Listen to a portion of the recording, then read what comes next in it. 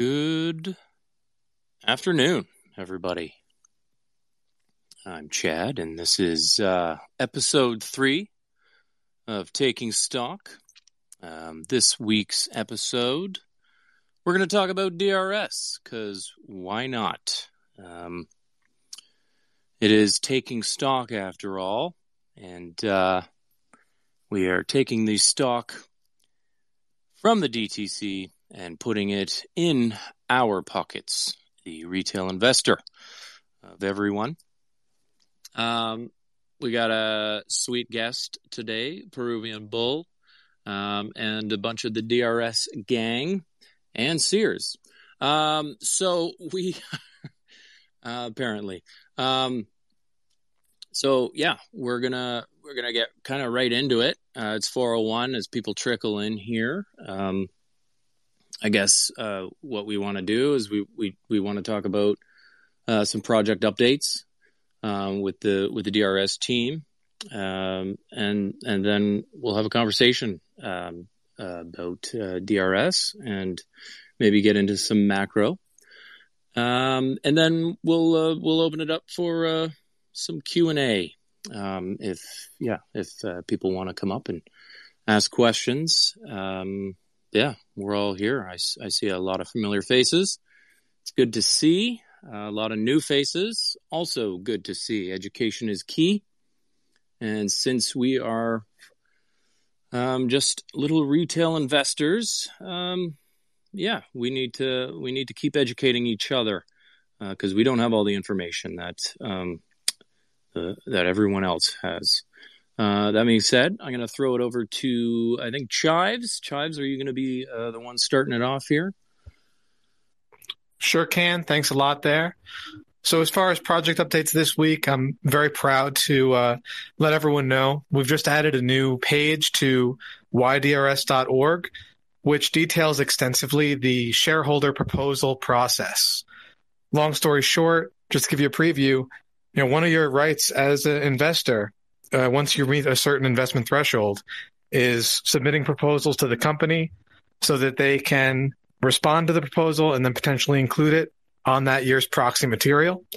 So the guide goes into a lot of detail about how you qualify, what you do in order to submit your proposal, how it needs to be formatted, and what the company can do from there as far as the different types of responses they can have and what sort of action you take after that. So really proud of this guide. I think we'll have it in the nest for anyone curious to go and check out.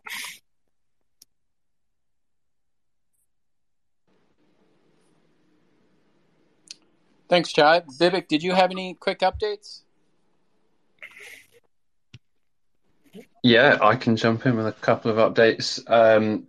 I just want to give actually another shout out. We mentioned it last week, but I wanted to bring up again. There's a page on ydrs.org that's all about Give a Share, which is how people outside of America, like myself, were able to get some of their first directly registered shares. I highly recommend checking it out because it's just a great resource for onboarding people who haven't, had the experience of seeing their first directly registered share. Because, I remember for me personally seeing that moment, being like, oh, I actually own this. Like it really feels different. It hits home, I think. Beyond that, we're going to be working on the YDRS database a lot soon. I'm going to be filling out a lot of contact information for all the brokers that I've been doing guides for. We're also always searching for help if anyone wants to do a little bit of data entry. It's all doable through forms, Google Forms that you can get on through the website, ydrs.org. You could just do one company and that's it, but it adds towards this massive mountain of information that we're trying to build. I think that's it for me this week. Thanks, Vivek. Just a quick reminder of what we saw in Grapevine when reviewing the stockholder list. As of April 21st, 2023, more than 33% of all ComputerShare accounts were enrolled in the direct stock plan, which means over 22 million shares are at risk of being held at DTC. We know plan shares are not DRS, If you have a bunch of DRS shares, or what some people call book holdings, and you also have planned shares, any amount, even a fraction of a planned share, then all of your shares are enrolled in the direct stock plan, and all of your shares are at risk of being held at DTC. If you have DRIP enabled, you're enrolled in the direct stock plan. If you have any sell limits set, you're in the direct stock plan. In case you're interested in terminating the direct stock plan, there's going to be a link in the nest that takes you to the DRS GME website with step-by-step instructions. I'm also posting the stockholder list statistics and the recent SEC and FINRA bulletins that confirm that plan shares are not DRS. And I believe Miller is going to introduce our guest speaker for today, unless Mojo had something to say. That's it. Let Miller do the talking. Great. Hey, thank you, guys. Yeah, it's my pleasure to speak just for a moment before Peruvian Bull comes up. Like most of you, I got to know who Peruvian Bull was from his popular posts on Reddit, and he got to know me from my DRS passion and purple circles on Reddit. He and I then got to know each other better through messaging on Twitter. We also became somewhat friends due to some in real life personal things that we both have in common. Over the course of time, we mutually shared a lot of personal information with each other, mutually doxed ourselves to each other, and he shared with me his willingness to provide his DRS information so that when the guys that went to Texas to view the shareholder listing, they could verify along with others that he was in fact on the shareholder listing and was DRS'd. The two of us spoke on a call for the first time, a voice call last week about the false rumors that had recently come up by some bad actors, apparently. And we were able to come to the truth of the matter. And I'm quite stoked to have him join us on the Spaces call here today. If any of you didn't already, please consider buying his book. It's the same Dollar Endgame book that he had posted a series about on Reddit. Me personally, maybe it's because I'm older. I very much love to have the paperback hard copy in my hand. It's the Dollar Endgame. Hyperinflation is coming. It's available on Amazon for, correct me if I'm wrong, I believe I paid $30 for it. Well worth the money, and very happy to support such a backbone DD contributor in real life. So welcome, Peruvian Bull. If you want to, feel free to share anything you'd like with us, and maybe also at some point let us know how you got started with GME and DRS. Yeah, thanks for the introduction, Miller. Everyone can hear me? Loud and clear, man. Okay, Yeah. cool. This this last couple of weeks has been pretty crazy.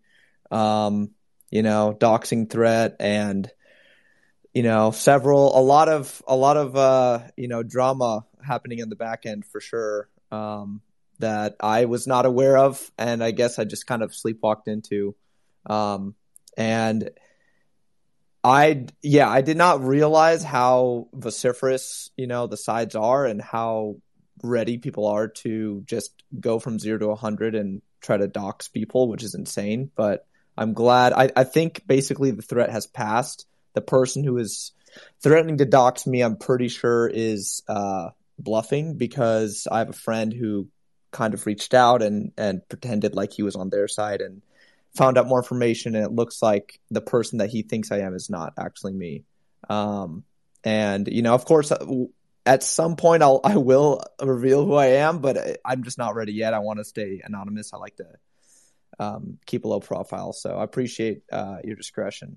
Peruvian Bull has a better ring than John Smith. It does. Yeah, it has a way better. My name actually is not good at all. So like, if you heard it, you'd be like, dude, go change that shit back to Peruvian Bull. Yeah, stick with PB for sure. Yeah. So, you can. I have a book, but I mean, I also have the entire series for free on my website and on Medium and on Reddit. and on a Google Doc. So if you just want to read it, I didn't make it to make money. If you just want to check it out, you can. And I'm grateful because just this last week I ended my job, and now I'm going to start doing this full time. And the company I worked for supports transfer agents kind of indirectly. We're not a transfer agent in the traditional sense, so I don't know why people think I work at Computershare, but I don't. But we do have support for them, and ironically, the CEO for the company I used to work for is trying to build basically a transfer agent like exchange, so a way for transfer agents to trade shares with each other directly without having to actually go to a listed market, and have everything, all the certificates held in the transfer agent accounts or in your own accounts versus having them held at the DTCC. And I don't know if he understands the full extent of the corruption at the DTCC, and I don't know if he understands how prevalent naked shorting is. I think he just wants to do this as a business idea, and maybe he does more know that than he's letting on, but that's not what he's stated publicly. But it's been a great company to work for, and I'm grateful to have had the last couple of years there. But it's definitely time to move on. But yeah, I'm passionate to come on today, talk about DRS, talk about the importance of actually owning your shares in your own name and not having them held in a margined account. I'm ready to jump into whatever subject you guys want to talk about. Excellent. I think one of the messages we were going back and forth, you suggested maybe telling you guys a little bit how we got started on the DRS GME stuff, and maybe Miller, Chives, Bibick could kind of summarize that. Also, it might be a good idea. Could you guys, there's a lot of people in the audience who probably don't know what DRS is or even why we should DRS. Do you guys want to explain what it is and why, individual stockholders should do it? That's a great idea. Chives, do you want to take the lead? Well, sure. Yeah, it's funny. I'm so deep in this so often, I don't often think about that there may be people listening who aren't familiar. So DRS, the acronym stands for Direct Registration System, which is a service of the Depository Trust Company, which, long story short, allows folks to move stocks from their brokers or banks or other places where you can typically hold shares and then move them into your own name. The key thing to realize there is that most investors who own stocks in the market don't own shares in their own name. They own an entitlement to the profit and loss and voting rights of a share that is held through this other massive entity. And by using the DRS system, you can take full control over the share. That comes with a bunch of benefits, such as knowing that your shares won't be lent without your knowledge or consent against the value of your investment, such as knowing that you will be able to cast votes and have those votes be counted, and such as being able to submit shareholder proposals and have a direct line of communication with your company without needing to go through other entities in the chain of custody, such as your broker or the DTC. And for,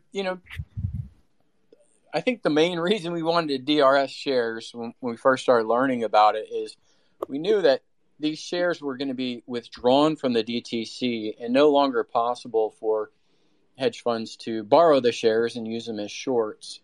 And that was a simple enough understanding for most people to say, yeah, let's do it. Let's take our shares off the market and put them with the transfer agent.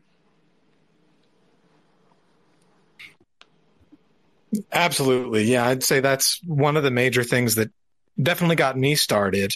Little history about me. I got my feet wet and my passion for self-custody a decade ago with crypto when I first learned about Bitcoin way back. And, I guess one foot in front of the other. And as soon as I understood how to apply that same moral value to the stock market, realized that there was so much abuse going on when you don't actually have ownership. I wanted to jump in and fortunately, Miller reached out to me, and we were able to get started on some of these resources. Well, and I think, we should stress that point, like what you said earlier. It's insane that the shares that you hold in a brokerage account aren't actually titled to you legally. You're just a beneficial owner. Like that blew my when I read that absolutely blew my mind, right? Because the typical, financial dogma is when you buy shares, they're yours and you can elect to do with them as you please. And if you want to put them in a margin account, and turn on share borrowing, you can. And if you want to turn it off, you can. And anything that happens, these are your property, right? They're your assets that you purchased. But legally, if you purchase shares and hold them in a brokerage account, then, and they're held at the DTCC, you're just a beneficial owner. You're not the titled, registered owner, which is what DRS does. It changes the ownership from, the DTCC and the beneficial owner, as in you're just getting the benefits of the stock, but the actual legal title is held in your broker's name, versus the DRS system, which is moving these shares to a transfer agent who directly holds the certificates for you, and you are the actual owner. Is that a good approximation of what it is? I think you hit the nail on the head. And one quick amendment or addition I'd say right at the end there is that transferring to the transfer agent is not going to be the same as holding through a broker. A transfer agent is a different type of financial entity that is contracted by issuing companies. And so, for example, in GameStop's case, they contract with ComputerShare to maintain their share ledger. And so ComputerShare is performing that task for them, but the ownership of the actual underlying shares is, the listed investors there on the ledger. And the important thing to remember there is ComputerShare's client is GameStop. They're not as heavily and actively looking to monetize, the people who are owning the shares or the underlying asset in the same way that a free at point of service broker is actively looking to do.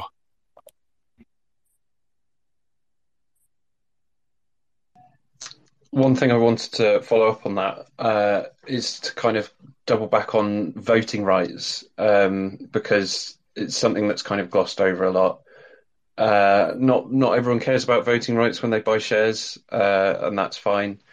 But if you're voting through a broker, there's absolutely no guarantee that your votes are going to reach the company. That's part of why it's an entitlement and not actual legal ownership. You're just entitled to it. You're not guaranteed for it. So like in 2021, before a lot of us directly registered our shares, there was a 95% turnout for the GameStop annual meeting. And that was when, I had 5 different brokers in the UK. None of them allowed voting. The year after that, eToro allowed voting. And it was such a janky, messy, very, very thinly built little landing page to do your vote through. It felt like it was literally just going through a processor and then they're just putting it in the bin afterwards. There's so many layers, especially outside of the US. Every non-US broker has to then, if they want to own US shares or buy or trade or hold US shares, they need a US broker. So we've got that extra layer of removal even more so. So you're the beneficial owner of an entitlement with your broker. The broker is also a beneficial owner of the share, which is actually held by the DTCC under its nominee name Seed & Co. or CD.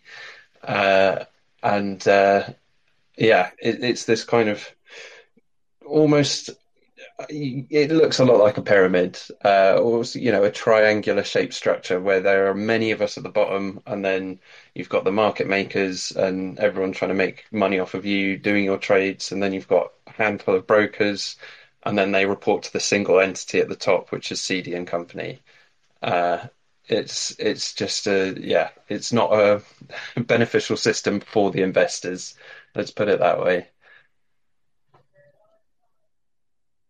Yeah, and it almost seems like there really is no beneficial system for us, and obviously before they took the buy button away,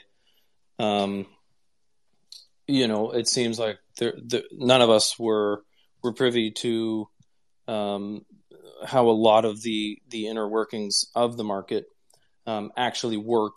And when they shut the buy button off, there were fractions out there, fractional shares. There was some people that just took, just completely shut it off. There was some people that could still trade or whatever.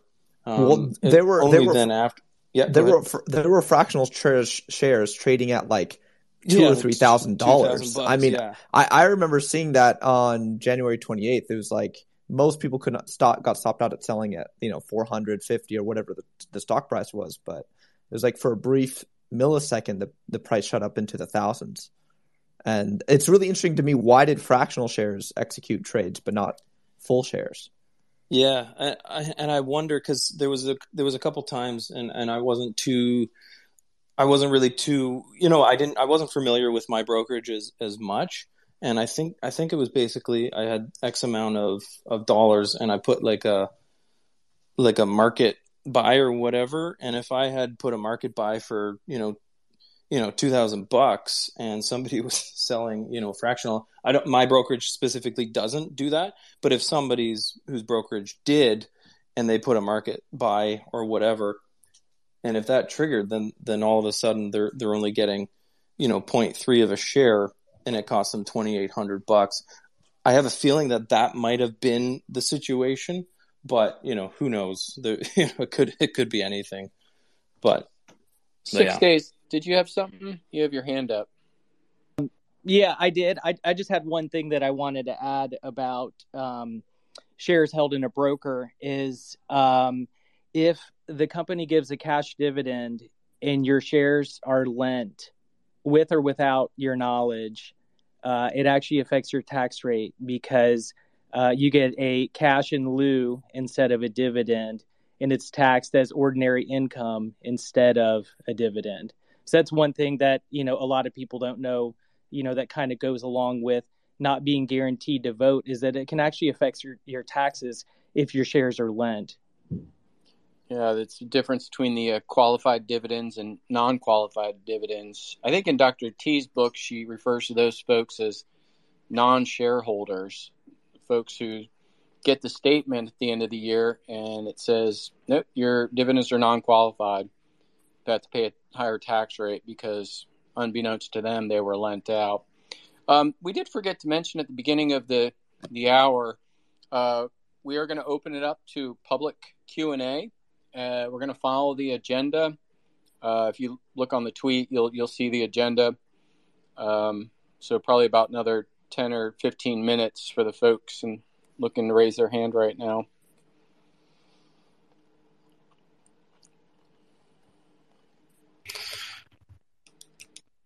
So, PB, I was just sort of wondering a bit more about your own history, kind of learning about DRS, that your personal journey as far as that goes, and how does that kind of work into the broader macro DD that you do about the broader markets? Are there parallels in interest or key moments that you can draw between them?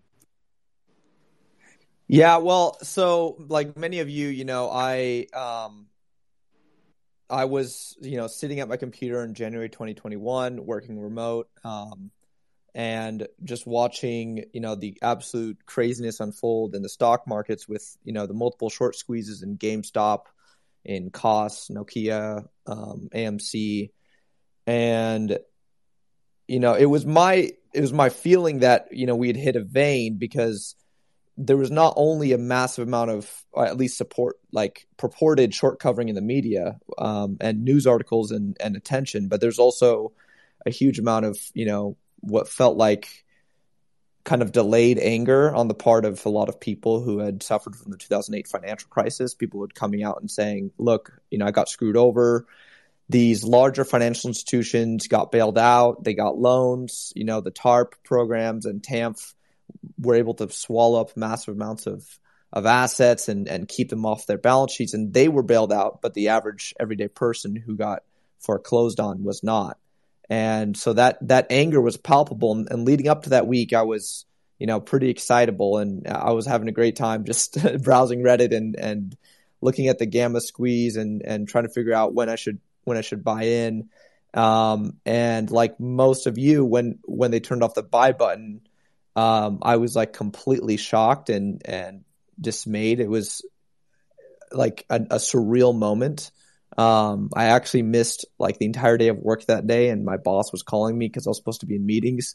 And I just did not pick up the phone because I was like, I could not believe that they had actually turned off, buying for security just based on a purported short squeeze. And so at the time, I thought that this was just some sort of, safety net of brokers or clearinghouses trying to stop, losses in short covering.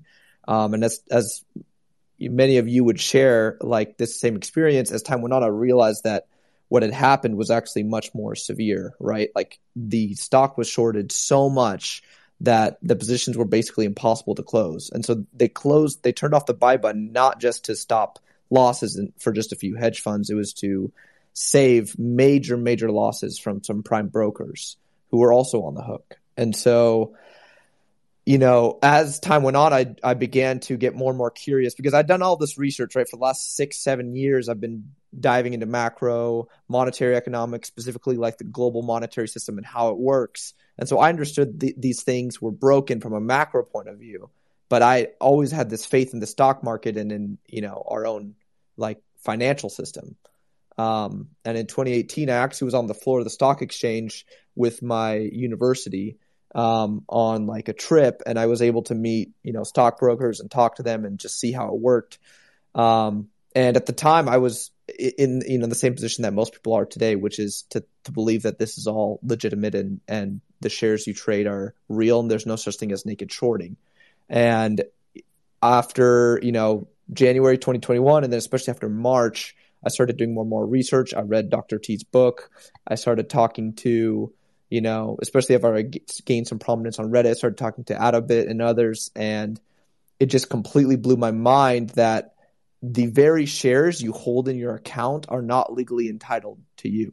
They're entitled to somebody else. And like what you covered earlier, other people can step in as middlemen and stop you from getting your proxy votes to the board, right? Or from getting your from actually, trying to register your stock in your own name. I remember seeing a lot of accounts complaining that they were getting error notices when they were trying to do ACAT transfers out of their brokerages, especially out of Robinhood, right? And that was a new level of corruption that I just could not believe. And it honestly took me months to fully, I guess, absorb. There's that saying, I don't know if you remember this. I think it's from the Big Short. You guys paint yourself as cynical people, but you still have some faith in the system. Like that was kind of the moment for me, right? Like I still had faith. I was like, well, there's all these problems with the Fed. There's all these problems with, the primary dealers and people playing shorts in the treasury market. And I'd been researching what's been happening in the gold markets for years. And I understood. I was like, okay, well, look, like, yes, the gold markets, I was previously a huge gold bug. And so I was at a position researching like gold stocks and equities and miners and producers in the gold industry. And so I was really into that world. And I was like so mad for so long. Why didn't gold rally? What was going on? Why did it keep trading sideways? And what I realized over time was that the market was completely manipulated, right? Like there were definitive signs, similar to how Harry Markopolos pointed out the issues with the mathematical issues with Bernie Madoff's scheme. There were mathematical abnormalities with the gold price where it would get slammed down at market close and pumped up at market open like clockwork, almost every day. And so there's some big players there obviously manipulating the markets. But I didn't believe that this could possibly be endemic to the entire stock market. I thought it was just isolated events and that the SEC and other regulators were the hard-nosed cops on the beat who were trying to come in and stop any malfeasance on the part of market makers or hedge funds, instead of just being selective actors who decide arbitrarily when to enforce and when to not enforce. And this whole saga has broken that illusion for me. And I think for many people as well, right? Like we've realized that the stock market it's it's a beast of its own, desire. It's become something that no one really fully understands or fully grasps, just because of the size of it and the complexity and all these secret hidden, backroom style deals that keep going on that keep the system in this weird limbo of fake shares and fake liquidity constantly. And so as I delve deeper and deeper into the GameStop phenomenon and understanding, how our stock market works, my disenchantment started growing to the point that I finally decided to start writing and publishing some research and putting out my own thoughts. And my a lot of people have criticized what I put out, and that's fine. I believe my stuff is, tangential to the GameStop phenomenon. I obviously don't think it's directly related. I have written some pieces on GameStop before, but they were pretty minor in comparison to what I've written on macro, just because my knowledge was much more focused on macro than it was on, GameStop, and there were other people doing much better technical analysis and fundamental analysis than I was. But this whole scenario was really eye-opening to me and, shocking. I think for most people in finance, it's hard to come to terms. And I think, Lawson, you probably would agree with this. Like, it's hard to come in terms that most of what you're taught is a lie, or just omitting so much truth that it is almost not even true, right? So, it's been depressing, to say the least. 15 years of teaching undergrad and grad finance, teaching valuations, to come to realize that is all bullshit. With artificial supply, to realize that it just is meaningless was very depressing. And that's why I'm really hardcore on this DRS stuff. Yeah. And I've seen, to be fair, I had seen evidence. I remember way back in college, I was looking at, so I was browsing some old Reddit boards, and I was hearing about stocks. I was hearing rumors about small companies getting shorted and, more shares trading than the float. But I thought, okay, well, this is a company that's about to go bankrupt. There's kind of a feeding frenzy with hedge funds deciding to short it. And maybe, this just gets out of hand for one company in a short time frame, and then it's over and no one really worries about it. I did not realize that there are, entities like Citadel and Virtu who have a bona fide market maker exemption they are allowed to naked short indefinitely. They're allowed to short and then, fail to deliver and then just keep rolling FTDs almost forever without ever, truly closing their positions.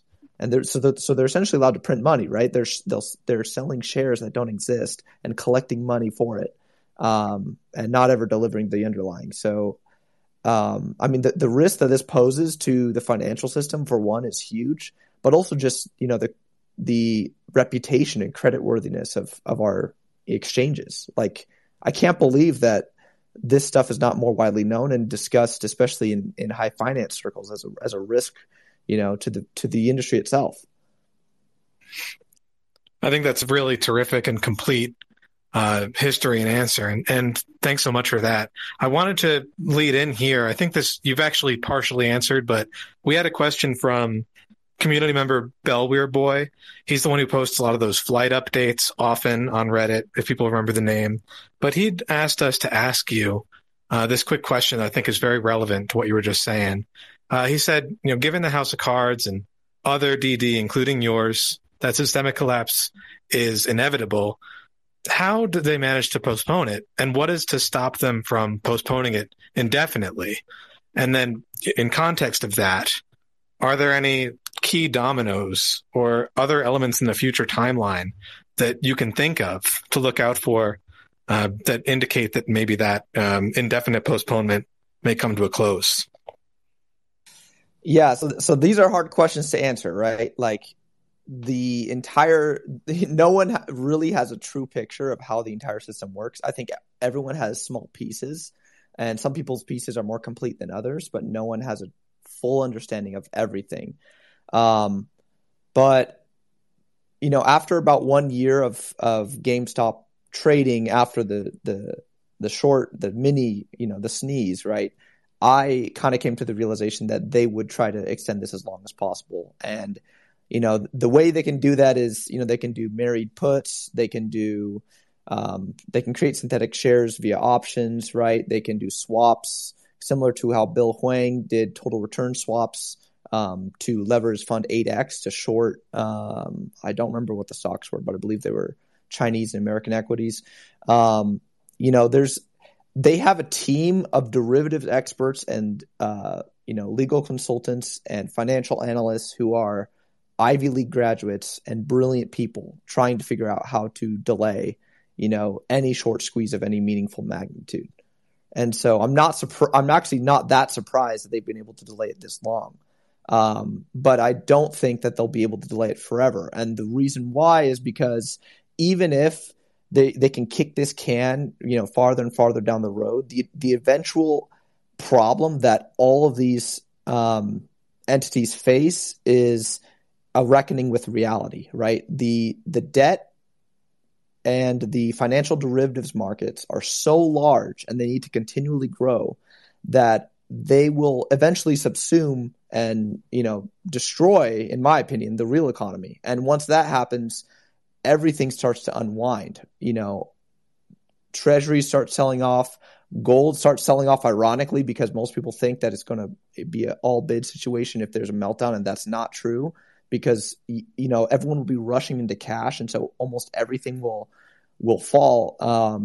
And in that event, which is what I would call like the final sovereign credit event, some people have termed it the popping of the ultimate bubble, right? The mega bubble. What the Fed and other central banks globally have been able to create over the past 30 years, but especially the last 15 years since the 2008 financial crisis, will finally come to an end. And it has to, because there is no way to have continual growth when debt to GDP is higher is higher than 120%, and especially once inflation starts to rip out of control. And so what we see is this monetary system where the dollar is the central linchpin to the entire global trade network, and all these other foreign sovereigns have to print their own currency or have to trade with the US to get dollars. And every time the Fed raises rates too high and starts squeezing other nations, they have to follow suit and raise rates, or they have to, allow their currencies to depreciate.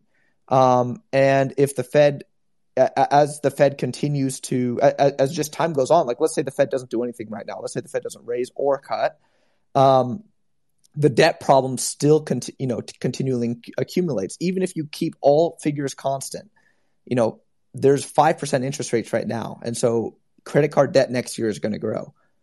Treasury debt next year is going to grow. Mortgage debt next year is going to grow. Like every single metric is going to keep growing because that's the nature of how debt-based monetary system works. And once the debt payments become so large, especially for the Treasury, that they can't sustain it, then they'll have to turn on the money printer full force in order to monetize, all debts. And this is what I call the collapse of the abstraction. So there's this philosopher, Jean Baudrillard, who created this book in the 1980s depicting, and in this book, I think it's called The Desert of the Real. And in this book, he describes how this group of cartographers working for this king used magic to create a map as big as the kingdom itself. And this map has all the details of the kingdom, right? And they laid this map over the kingdom, and everyone starts living on the map, and they start thinking of the map as the base reality, as the core reality, instead of it actually being just the abstraction of what is real. And the central bankers and finance in general has done this exact same thing. They've created abstractions of the real world that keep pyramiding, up into infinity, right? You have you have a mortgage, and then you have a mortgage-backed security and a credit default swap.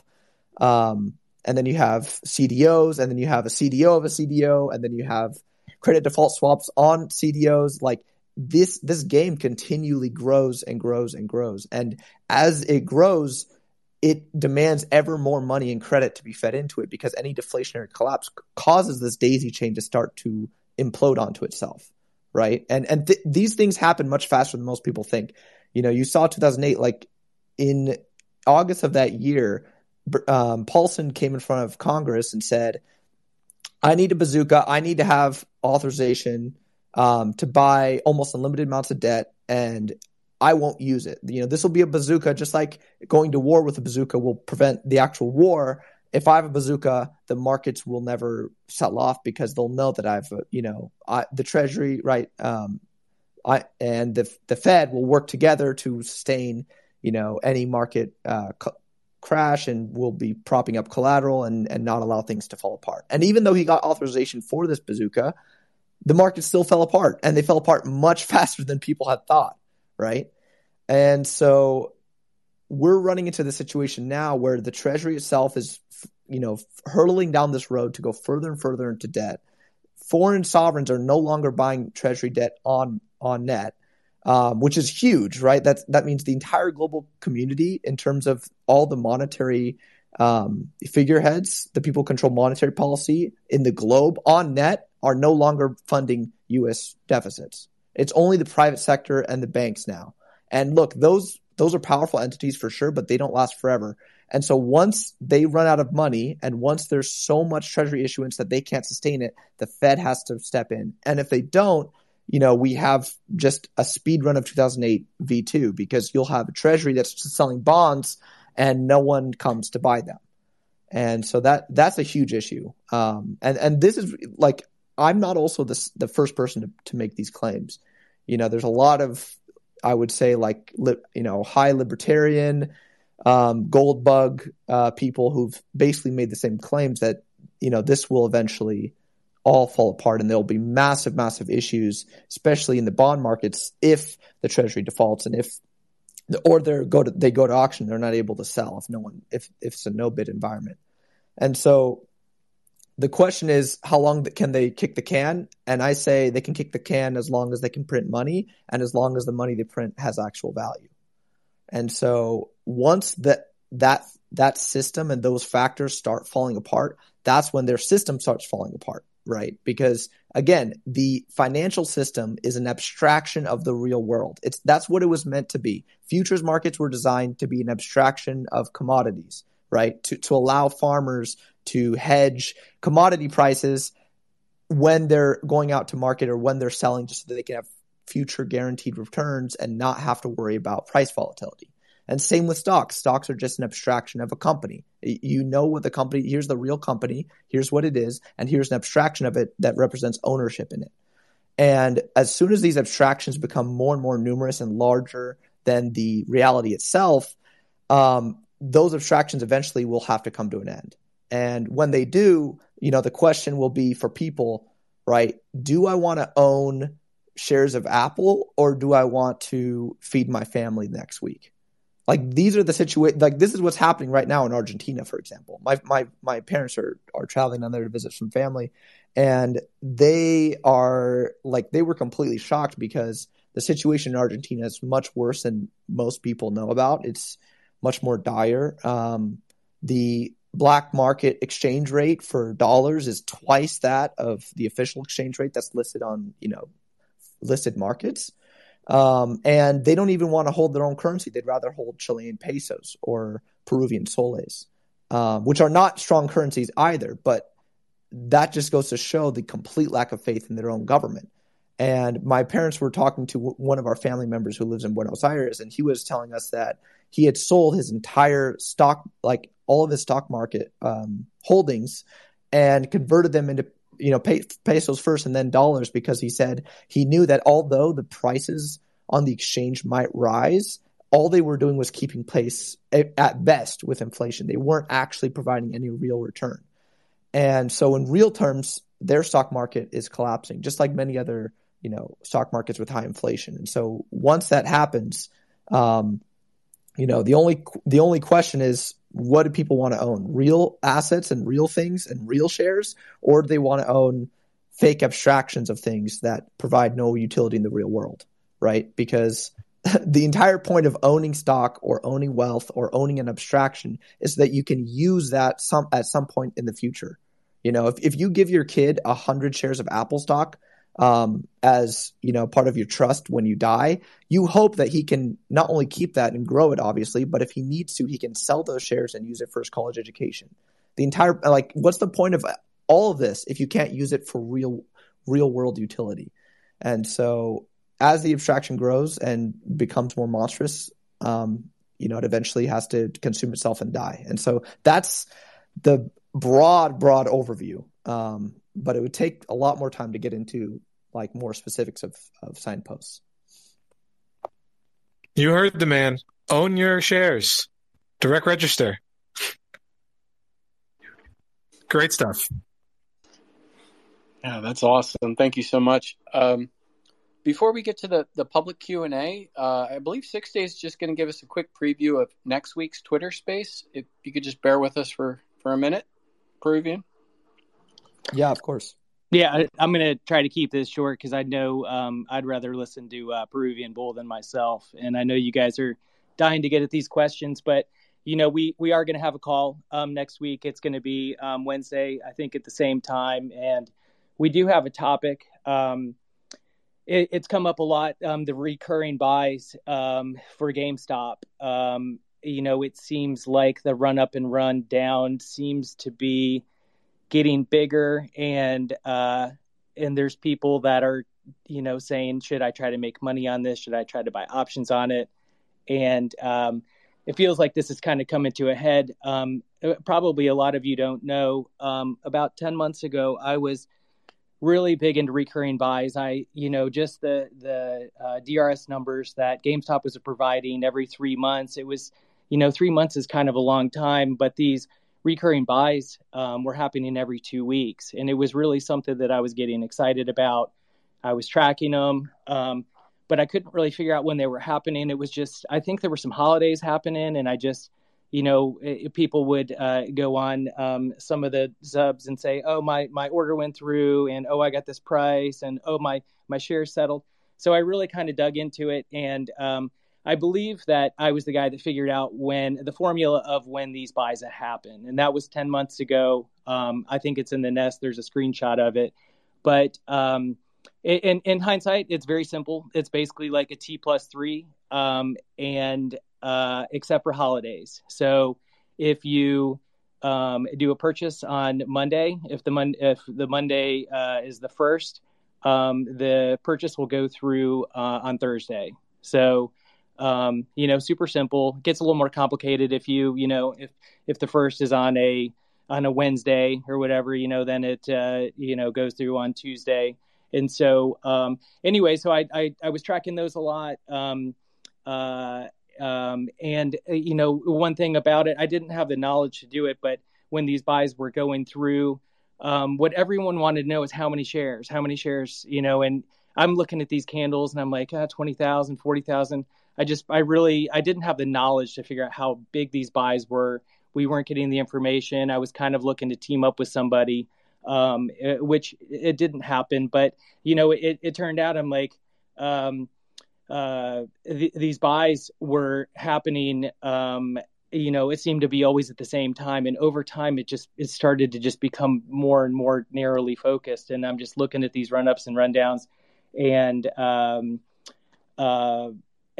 so let me see. I'm sorry, I got some notes and I'm getting a little off topic here. Anyways, I wanted to get, back into this and just see if these are increasing, decreasing. One other thing that led me into this was the bank statement. Someone kind of tipped me off that, you can actually get the transaction number in your bank statement. So if you go into Wells Fargo or Bank of America, there's also a screenshot in there in the nest. You can see how many of these transactions have happened. And it turned out that, over a year period of time, there were about 100,000 of these transactions happening. And so I'll kind of get into that. Over time, when all this other stuff started happening, I didn't update this stuff. So next week for Wednesday, I'm going to have updates on how many transactions have happened. I'm going to have kind of go through all this stuff, talk about the OD1 and OD2. Again, all this stuff is in the nest. And also I'm going to go through and just I'll tell you guys what the dates are for these 1st and 15th buys. So everyone's always asking me or asking other people. Someone asked me the other day, I guess the 15th is a Tuesday, which means this next buy will be happening on August 18th, which is a Friday. So I've got that. Let me see what else. So, really what we're missing here is, which broker dealer are they using? We think it's Merrill. We don't know it's Merrill. Who's getting paid, how much money, so I've really dug into that, which is what most people call a 606 report. So I started getting 606 reports from Fidelity. They provide great ones, by the way. I have a Merrill account. I tried to get one from them. They fought me. Long story short, I'll be providing a sample of a 606 report. I also have a letter from ComputerShare telling me that they will not provide them. But most importantly is that just like a week ago, I stumbled on how you can actually get this from ComputerShare. So I've already gone through that process, and I'm going to reveal to you guys how to get the data, which is the broker-dealer that ComputerShare is using for these direct buys on every transaction. And it should also tell how much money was made, and it should show the time that they happen. So we think we know the time, but it should actually have that in there. So I've got that. The other thing I know, people are going to have asked me to talk a little bit about the heat lamp DD. So I'm going to do that and take some questions on that. If you're not familiar, I've said it over and over. The heat lamp is actually, there's two parts to it. So, really the most groundbreaking part of the heat lamp DD was what makes a share enrolled in the share enrolled in the plan. So, we'd always had plan shares. We knew what plan shares were, and then ComputerShare's talking about DSPP. And so we're like, oh, plan shares are DSPP. And then it turns out, no, DSPP means enrolled in the plan. So there's that there's that aspect, and that's called the Punnett square. There is a Punnett square that breaks that down very easily. And then the other part, is the part which you guys are familiar with, which is that volume or some other factor is causing more shares to be held at DTC. So sorry for taking up too much time. I'll let you get back into it, but if you want to read the heat lamp, DD is still at gme.fyi. So that's www.gme.fyi. I want to thank Zed for putting that together, creating the art for that. I gave him, full artistic creativity for it. He did an amazing job. And, one last thing I just want to say before we turn it over to these questions is that everything that I'm going to be updating and for next week, when I tell you guys how to get this information from ComputerShare, when I update these graphs, I'm going to post it all to Lemmy. So I can't stress enough. You guys know a lot of people on here have been permanently banned from certain subreddits. And so I believe that Lemmy's our forever home. So anyways, that'll be on there. And, with that being said, turn it back over to Chad or, so that we can start the Q&A. Nice. That'll be a fun episode for sure. Looking forward to that. Just so we know, PB or Mr. Bull, how much time do we have with you? Just so that I know. Probably another 20 minutes or so. Okay, great. At least we know. I guess we'll just kind of open it up to some questions and see if people want to talk about some things. Chad Mojo, can I just say one quick thing? Yeah, because we do have limited time, we're going to allow you to speak, but then we're going to mute you. So, just say your one question, and we're going to go on to one other person. Go ahead, Chad, if you want to chat Mojo. I just looks like Apex was there first, and I love the video game Apex. So you're going first. What's up? Hey, what's up? Can you hear me? Yes. Hey, great. Hey, thanks for sharing information. I really appreciate the work that all of you are doing. I'm just very curious, and only answer if it helps the larger conversation. I wonder now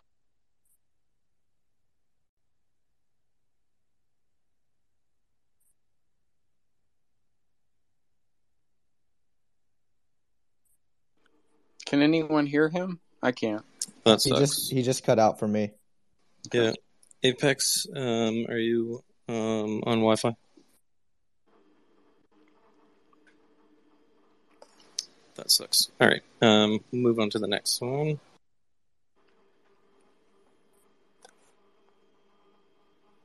Maybe Apex can drop down and come back up later. Drop down Apex and then come back up.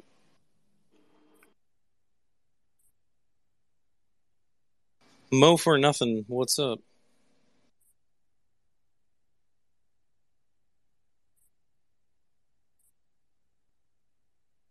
M4N, good day.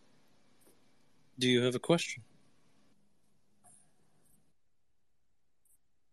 I recommend putting the mute off.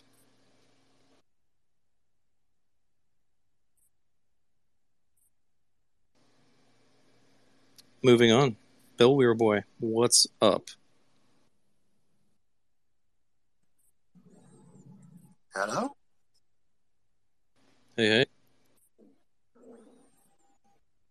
Someone turned my mic on? Yeah, you're on, buddy. Oh, thanks for asking my question earlier to Peruvian Bull. I don't think I have a lot more to say except it's just baffling to know how they continue to kick the can.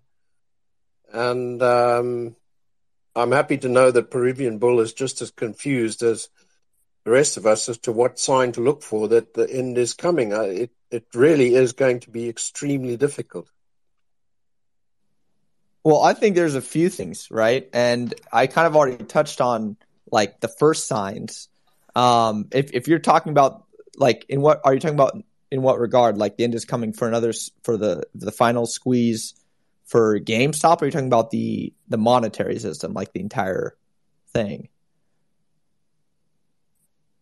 Because I'll be clear, like my theory is that even if they can delay a squeeze long enough, the turmoil in macro will be so bad that that will be the eventual trigger. That's my theory. And look, I can expand a little bit more on signposts. Like I touched earlier, we've already seen a couple big ones, right? Number one being foreign central banks are no longer buying treasuries on net, even though they should be holding treasuries as part of their hedge and their dollar reserves. They're not buying them anymore. And so what's been funding us since 2015, 2016 is changes in money market fund requirements to force a lot of money market funds to hold more government paper, changes in capital structure for banks. So banks have to hold, treasuries are listed as high quality liquid assets, HQLA, which means that they have to hold them as part of their capital ratio to defend against, any sort of insolvency. And so they've been successful in pushing the banks and swelling the banks' balance sheets full of treasuries and the money market funds full of treasuries in order to, offlay some of the, loss of purchasing that's coming from foreign central banks. And they're still purchasing, obviously, from foreign private institutions, right? Like if you listen to Jeff Snyder, he'll point out this very fact, like, the Saudi sovereign wealth fund, the Norwegians, others are still buying treasuries. It hasn't fully stopped yet, but that's one of the first big signposts. The other big signposts I would say actually happen in markets that aren't bonds. If you see gold rise above $2,000 an ounce, which is a level that they're trying extremely hard to defend, because that was the last high during the 2008 financial crisis. During the melt up after the crisis, as people fled, basically all risk, what they deemed as risk assets, and went into gold. Gold hit a cycle high of something like 2030, post 2008. And it briefly touched 2070 in August 2021, and then it's fallen back down. And they've been working to suppress the price of gold. This has been, like I touched on earlier, it's been their goal since the beginning of our monetary system. But that's a key level to watch. And I'd also say Bitcoin rising above its previous highs of 68, 69K, because what we're essentially looking for is any signs that the Fed is deciding and pivoting from their role of quote unquote tightening and restrictive monetary policy into full on accommodation and full on monetization of liabilities. And they have been tapering. They've increased. They did the BTFP for, obvious reasons to shore up the banking system after Silicon Valley Bank and First Republic went down, but they're still, gradually, slowly tapering, and they've been able to pull this off without any more, except for there's been one more bank failure, at least I believe like 2 weeks ago, but it was a smaller bank, without any more large bank failures so far. And so the biggest catalyst that everyone is waiting for in the market is for the Fed to begin QE again. And the Fed has been committed to not do this because, again, they're caught between a rock and a hard place. They want to maintain their quote unquote dual mandate of price stability and employment. And so they are, assumedly, I say assumedly because the way that unemployment is measured is completely flawed, but let's just say that it's measured well. They're hitting their unemployment targets. They're not hitting their inflation targets of 2%. And so they want to get that back down, and their credibility desperately needs for that number to go back down to 2%. The issue is, and this is what I've laid out with the debt paradox, is that in order to do that, they have to raise rates, which just pushes the Treasury itself into a debt spiral. And the more they raise rates to fight inflation, the faster the Treasury gets pushed into a debt spiral. And if they're going to hold rates here for a year or two, we're going to see some nasty, nasty things start to pop up on the sovereign level, because over 55% of all outstanding U.S. debt has to be refinanced within the next 24 months. And so, that's what, 17 trillion, 16 trillion of debt. That's not good. And we're already hitting record levels of interest expense. The month of June was the highest amount of interest expense ever paid by the Treasury ever. And this year we'll be hitting 1 trillion for the first time ever. And so, the biggest signpost is waiting for the Fed to restart QE. And that's also my theory on why the markets have reacted so well, despite, some deteriorating fundamentals, right? Like, people keep asking, how is the market still slowly grinding up or trading a little sideways and not absolutely falling apart? When bankruptcies are on the rise, inflation's still high, there's more and more layoffs and workers being, especially in trucking. We saw Yellow committed bankrupt or had filed for bankruptcy the other week, and 30,000 people, drivers and shippers, lost their jobs, right? Like, how are things still going well? And my biggest theory is that, for the last 4, 5, 6 market crashes, the market's been kind of head faked by the Fed. The Fed has said, okay, the market falls, we turn on the money printer, lower rates, the market rebounds, everything goes well. 2008 happens, repeat the same playbook, just on a much larger scale. Okay, 2020, instead of even having a limit, the Fed says we will print as many dollars as needed. Read, infinite, as many as it needs to fulfill all the all the collateral daisy chains that are imploding to monetize these liabilities and keep them off the balance sheets of institutions that should not have them. And then the market rallies. And again, 2020, everyone believed that the market was going to be depressed, everything was going to zero, and we would never recover, right? A new Great Depression was coming. And as soon as the Fed committed to infinite QE, I knew that wasn't going to happen, because, again, if you read my posts, the entire rally for the last 15 years and 20 years largely has been an illusion. It's just been the Fed creating bank deposits or creating bank reserves and shoving them into the system. And so, because the Fed is able to correlate their own balance sheet so well to the S&P 500, every time they do QE, the market is going to rip, because the bank reserves they create go into treasuries, and from there go into equities and derivatives. And so if the market has seen the last 4 or 5 market crashes, the Fed has come in and printed as much money as needed to get to all-time highs and keep ripping higher, why wouldn't they expect it again? At this point, it's like that George Bush saying, right? Fool me once, shame on you. Fool me twice, shame on me. It's like I'm you're an idiot for not holding here, because inevitably the entire market has priced in that the Fed is going to restart QE. And so all we're doing is waiting for that shoe to drop. We're waiting for the Fed to pivot again and for QE to begin again in earnest, and for rallies or equities to just rally hard. And again, people will view that as bullish, obviously, like stock traders and portfolio managers. But I think that that's another signpost that we're nearing the latter stages of the end game, when the Fed just begins start monetizing everything in the system.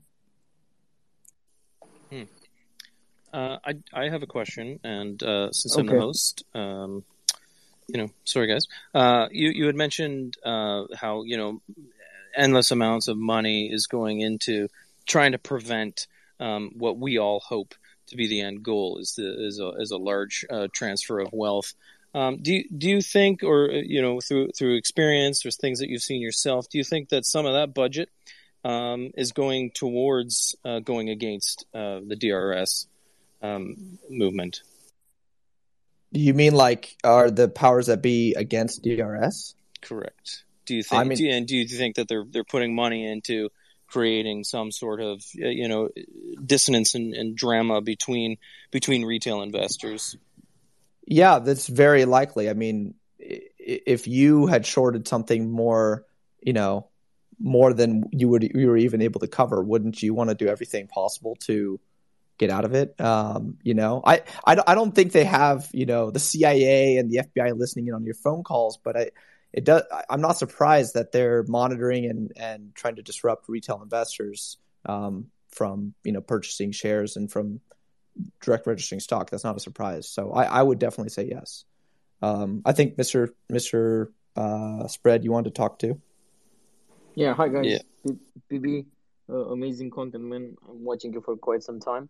And you've been on point with a lot of things. You already answered some of the questions that I want to ask. However, I just want to raise a theory, right? So prior to the 2008 great financial crash, we had Lehman Brothers falling, we had Lehman's falling, and still S&P 500, I think, rallied around 7% before falling around 60%. And can it be the case that this is similar, but to a bigger extent, because in the last, 14 years, QE was like unlimited, like you said, and we just have lag effects. But I don't think that it's possible for the current financial system to sustain this level of interest rates. So I think we're just seeing a delay before something bigger pops, and I don't think that Fed will intervene so much in the next one when it's going to pop. So like you said, a lot of people were expecting things to fall off. Like I think people were expecting things to fall off when Lehman fell, when Bear Stearns fell. So do you think that this is the same thing now with just a little bit more lag because of all the the cheap money that was gathered in the last 14 years? Absolutely. I mean, it's a common statement in macro to, understand that the Fed operates on a lag effect, right? So anything they do will take 12 to 18 months to really hit the economy. And so if we're looking at credit markets or treasury markets, or even equities, like nothing really starts hitting the tape until 12 months down the road, because it takes time for all this stuff to be refinanced and for the rate hikes to start pushing their way into the broader economy. And so, yeah, I'm not saying that we won't have, a crash and we won't have, a fall. And I think you're right that, the market has a funny way of ignoring everything until it's too late and everything is, like everything seems to come to a head at once. That's why there's the saying, the markets go up on a staircase and down on an elevator. It seems like everyone, for some reason, comes to the same negative conclusion all at once. And this is the same thing we saw in 2020, right? COVID began in, China, starts spreading across the United States. First cases are in Washington and California. People are worried, but for all of February, the markets are trading slightly up and sideways, like nothing is really happening. And then March happens, and a few more cases more and more cases start to proliferate. Companies start deciding to shut down, and within essentially 2 weeks, the entire market just starts getting slammed. And for anyone who's trading during that period, it was absolute chaos. I have a friend who's a trader, and he was telling me that he has this indicator that is like it measures stocks. It measures a basket of about 20 or 30 stocks he looks at as what he thinks are the best, macro indicators for the economy, and how many of them are below their 50-day moving average. And he said in a single day, every single one went below their 50-day moving average. And it's the first time he'd ever seen that happen in his entire 40 years of trading. And so those kinds of stock events, do happen. But my theory is that the reason why this has lasted longer than the other market side, rallies and slow grind higher is because people are expecting and waiting for the next round of QE. Everyone's just, at this point, again, it's like the market's been juked out so many times.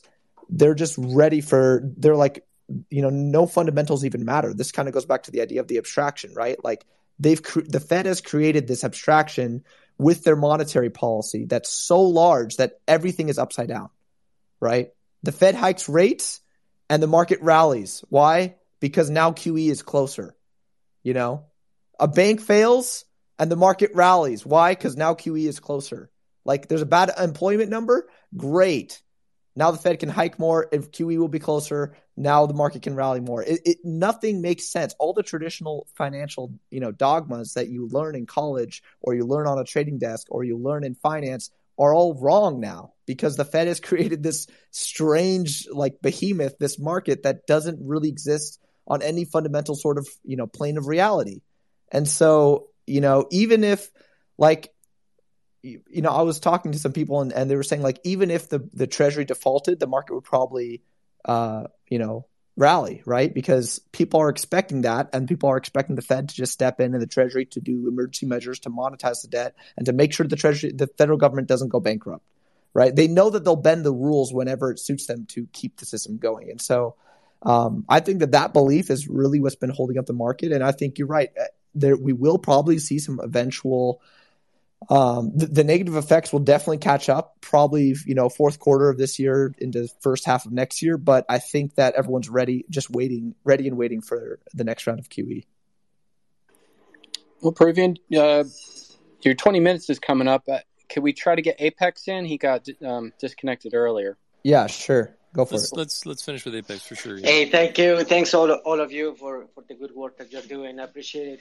Peruvian, one quick question. Are you familiar with that Vanderbilt the railroad short squeeze, and also I'm sure that you have heard about the Volkswagen one. The one's like a Porsche got 74.1%, and obviously was spiking up. My question for you, what I wonder, I believe on the DRS book and so forth, and obviously in ownership. Do you think that perhaps is really getting to the 70% float locked really is going to change things? Because I have no clue in financial stuff, but based on what I saw in the other squeezes, reading into history, really when it was hitting the 74%, 70+%, really things got really interesting. Thank you. It's hard to say, right? Because the structure of the system is very different from when those happened. There's much more bank reserves and much more assets in the system as a whole than there was in 2000. Was it 2008 when the Volkswagen squeeze happened? I think it was 2008 or 2009. But it's like I said, it's no coincidence, in my opinion, that those squeezes happen during market downturns, especially during the fall of value of collateral. Like if these funds are holding large portions of S&P or NASDAQ, and NASDAQ and S&P are falling, that will speed up their approach to the margin lines where they're forced to cover.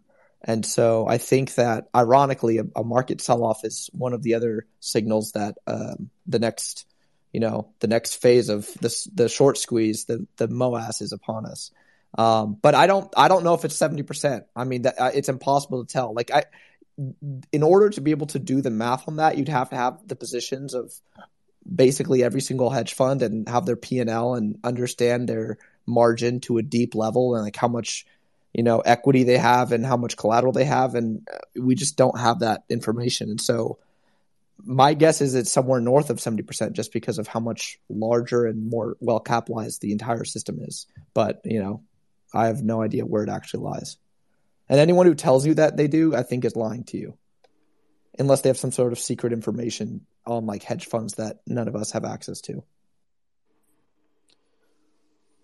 Well, PB, thank you so much for joining us. It meant a lot to everyone in the group, in the DRS GME group. Maybe we could do this again sometime down the road. Again, thank you so much. Of course, and thank you so much. Appreciate being invited onto this space. I just actually have one question. I mean, why is there two websites for you guys? There's ydrs.org and drsgme.org. What's going on there? Well, that's a great question. I'd be happy to field that one. So, of course, DRSGME was the initial site. We all met, site founders and initial contributors met on the GME subreddits. And that was the main focus. That's where we all learned about DRS.